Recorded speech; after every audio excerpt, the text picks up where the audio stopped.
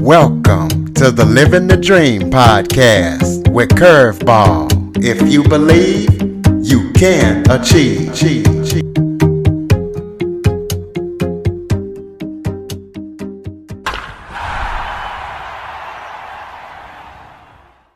Welcome to the Living the Dream with Curveball podcast, a show where I interview guests that teach, motivate, and inspire.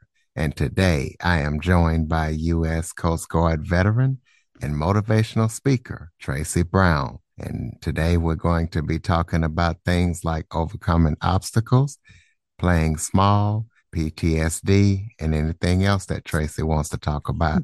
So Tracey, thank you so much for joining me today. Oh, Curtis, thank you so much. I've been looking forward to this. Well, why don't you start off by telling everybody a little bit about yourself? Well, you said earlier that I'm a United States Coast Guard veteran. I was in a long time ago in a galaxy far, far away, as I like to tell people. It was 1983 when I went in, so there were not a lot of women in the Coast Guard then. And I was stationed in San Francisco, California. And in those days, we didn't have a swimmer school. There was no rescue swimmer school at that time. The rescue school came into being in around 1986.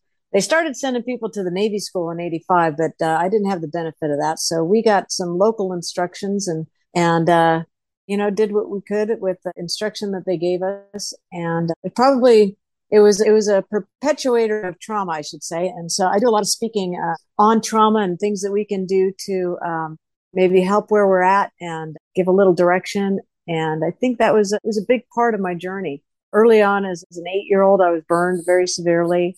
And that was probably the first real trauma that I remember. So yeah, a lot of things that happen along our journey. And, the older we get, the longer the list of neighborhoods that we've been in, as it were.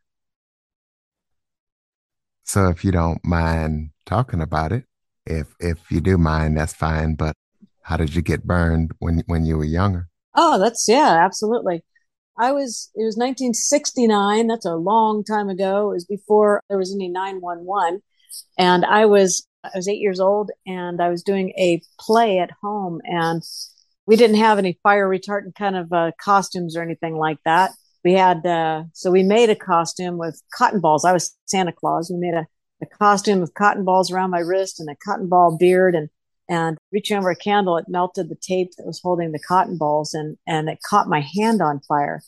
And while I was shaking my hand to put the fire out, the sparks caught my beard on fire and it exploded basically in my face. And so they were pretty severe burns. The doctors weren't sure if I was going to make it or not because they didn't really know a lot about burns back then either. So I tell people, by the grace of God and some amazing things, here I am. And I got some stories behind that. A few months in the hospital, and then 10 years of being an outpatient. So my last surgery, I think I was 16 or 17. So what made you want to join the Coast Guard, especially when there wasn't many women in at the time?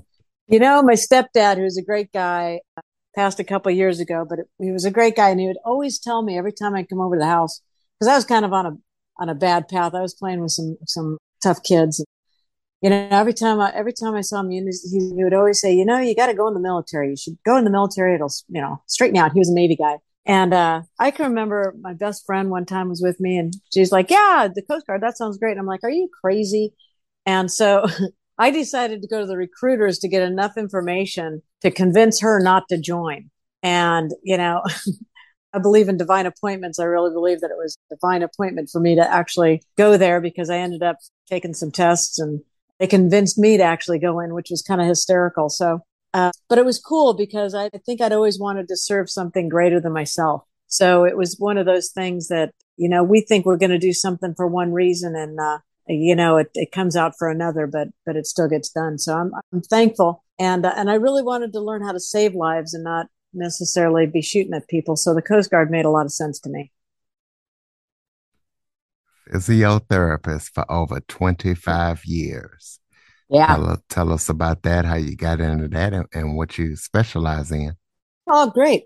Well, it's interesting because the Coast Guard, when I was a boat swimmer, we did EMT work. They taught us how to do basic, first aid and stuff like that. And I think when I was in the hospital as a kid, I was very fascinated with all the doctors that would come and see me.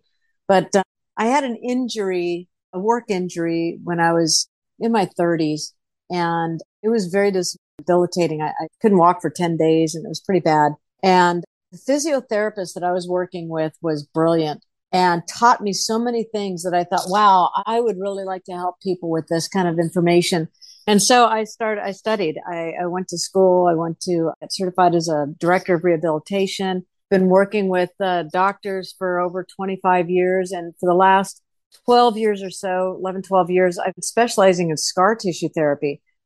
I discovered while after having an injury being a physiotherapist, I discovered this tool that is amazing that actually helps to reorganize confused tissue. Scars and injuries are considered confused tissue. And so I started working with this and getting some amazing results on my own, and then started incorporating it in the practices that I've been with the doctors. And it's a game changer. It's literally a game changer for athletes. It's a game changer for anybody that, because of injury, they haven't been able to do the things that they like to do, whether, play golf or football or whatever it is.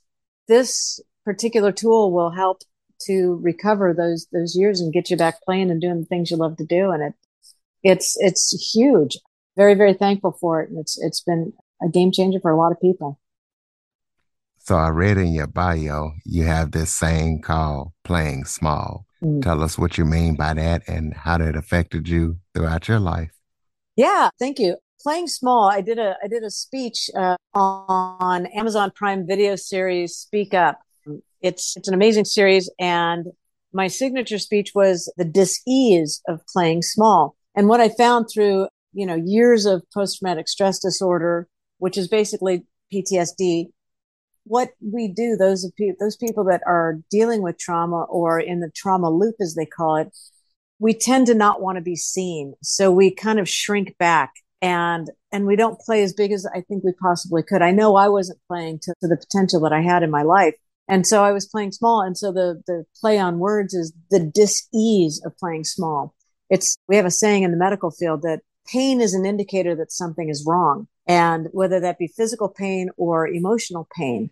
And I realized that there was this pain, this discomfort, this dis-ease, because I wasn't doing everything that I really felt that I could do in life. But I also didn't know how to get out of it because of the post-traumatic stress. And so through years and years and years of really trying to figure things out and encouragement from others to actually seek some help from somebody that actually understands trauma, the book was really born, the book that I wrote, Rescue to Recovery.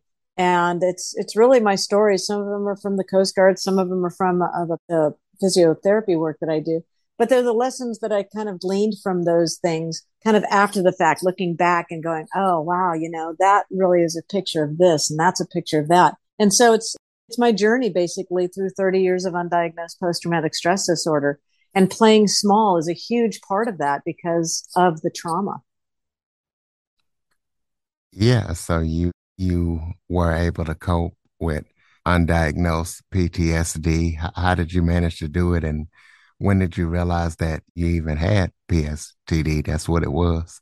Yeah, great question. A few years back, a friend of mine posted on social media 16 characteristics of post-traumatic stress. And I had 14 of them. And I was like kind of shocked because, you never think, I didn't think that I could have PTSD because, I thought that was just for combat veterans, and I come to find out that, well, just looking back in the last 2 years, how many of us have all been through trauma? It used to be the statistic that 70% of the population was affected by trauma. But I believe now with what's gone on in the last 2 years, I think everybody on the planet has experienced trauma. And so there's this commonality now that we have. And, I decided, because I do believe that it's a choice, I decided that I needed to address it. If I really wanted to play big in life, if I really wanted to do the things that I really, really wanted to do, I had to do something different than what I was doing. The saying is that if you want to do something that you've never done, you've got to do something different, right? And so I chose to go to the VA, Veterans Affairs, because they have a really great program for veterans. And there's a lot of free places out there too. There's a lot of stuff on the online these days, especially with what we've all gone through. But just noticing changes in my personality, understanding that I reacted to things differently than other people. I was really quick to anger, and I was really having trouble sleeping. And those are some characteristics of post traumatic stress. And yeah, so I decided to do something about it. And I hope that answered your question. It absolutely did. Oh, good. The next thing I want to talk about it is your Marketing 2.0 International Leadership Award. Tell us what that is and how you got it and your feelings about getting that award. Great. Thank you for acknowledging that. It's, the speech that I did on Amazon Prime Video that on this ease of playing small was what triggered that award. And it's a award in leadership in my field. And it's an absolute honor to be recognized, like any awards. But it was really great because it gave me another opportunity to speak before people. And the cool thing was that it's, the book Rescue to Recovery is about my journey through PTSD. And this award and that keynote speech gave me the opportunity to kind of share some of the lessons and the possibilities beyond. And so it gave me the opportunity to speak on three what I call business principles, but I also apply them to life. And the three principles are mindset, excellence, and fun. And mindset, the way our mind is set, how we look at things, how we approach things, really creates the direction in our life. If we tend to be more negative or tend to be more positive, the good news is if we're negative and we don't see the bright side of things, we can change our mind. We can decide to do that. And then excellence, I use excellence in the light of languaging, how we can use positive languaging instead of negative languaging. And excellence creates empowerment. When we're speaking positively and we're encouraging ourselves and others, it's very empowering. And then the third one is fun. Fun creates in your business and life this sustainability, this joy of life. And fun is one of those things. If you love what you do, right, you'll never work a day in your life. So it was an honor to receive the award, and it was a really great opportunity in that process to really start honing in on a message that I really love teaching about, which is mindset, excellence, and fun. Well, do you have any current projects that you're working on that people need to know about? Yeah, I'm actually working now with a company called Polk Institute. They're really an amazing group of people. It's a young institute. They're a couple years old, but their whole point, their whole drive is to empower entrepreneurs with the tools that they need to really be great business owners, how to be a fundable CEO, how to, be financially savvy, how to run a business basically. And I have the opportunity now to be their mental fitness instructor, which is so very cool. And I can't say enough about these folks. So we're in the midst of my teaching session. It's a 4-week session. What they teach entrepreneurs is pretty amazing. And it's a 40-week program all told. And they have different instructors come in and teach at 4-week intervals. And it's an amazing thing. And they do it all through donation. If anybody's interested, they can go to Polk Institute, P-O-L-K, polkinstitute.org to find out more about it. It's a great group of folks. Right, ladies and gentlemen, you want to be an entrepreneur? polkinstitute.org. Yeah. Throw out your contact information. Tell us where we can get the book and social media, website, all that good stuff. All right. My website is www.rescue2recovery.com. If you want to email me, you can go to info@rescue2recovery.com. If you want my book, you can buy it there. It's on the website. Pretty much everything is on the website. If somebody wants to get it from Amazon, they can do that. I like to do it through my website because I can sign them and all that good stuff. And then socials, you can find me on Instagram. You can find me at Tracey Brown _official. And Tracey is Tracey. You can also find me at the same place on Facebook, Tracey Brown Official, or Tracey Brown Consulting. That's my business site that I do a lot of encouraging stuff on there and talk to entrepreneurs there as well. All right, Rescue to Recovery. So close us out with some final thoughts, maybe something that I failed to touch on that you would like to talk about, or just any final motivational thoughts that you might have for the listeners. Yeah, that's great. One of the things that I like to encourage people, whether they have trauma or not, I truly believe that every one of us have a story in us. I truly believe that my story and your story and those people listening out here, we have some stories to tell. And I believe that each one of these stories will help us. Some people will listen to you, Curtis. Some people will listen to me, but not everybody will. And I think the more people, the more of us that tell our stories and the more of us that are out on these podcasts, which I think are just an amazing vehicle.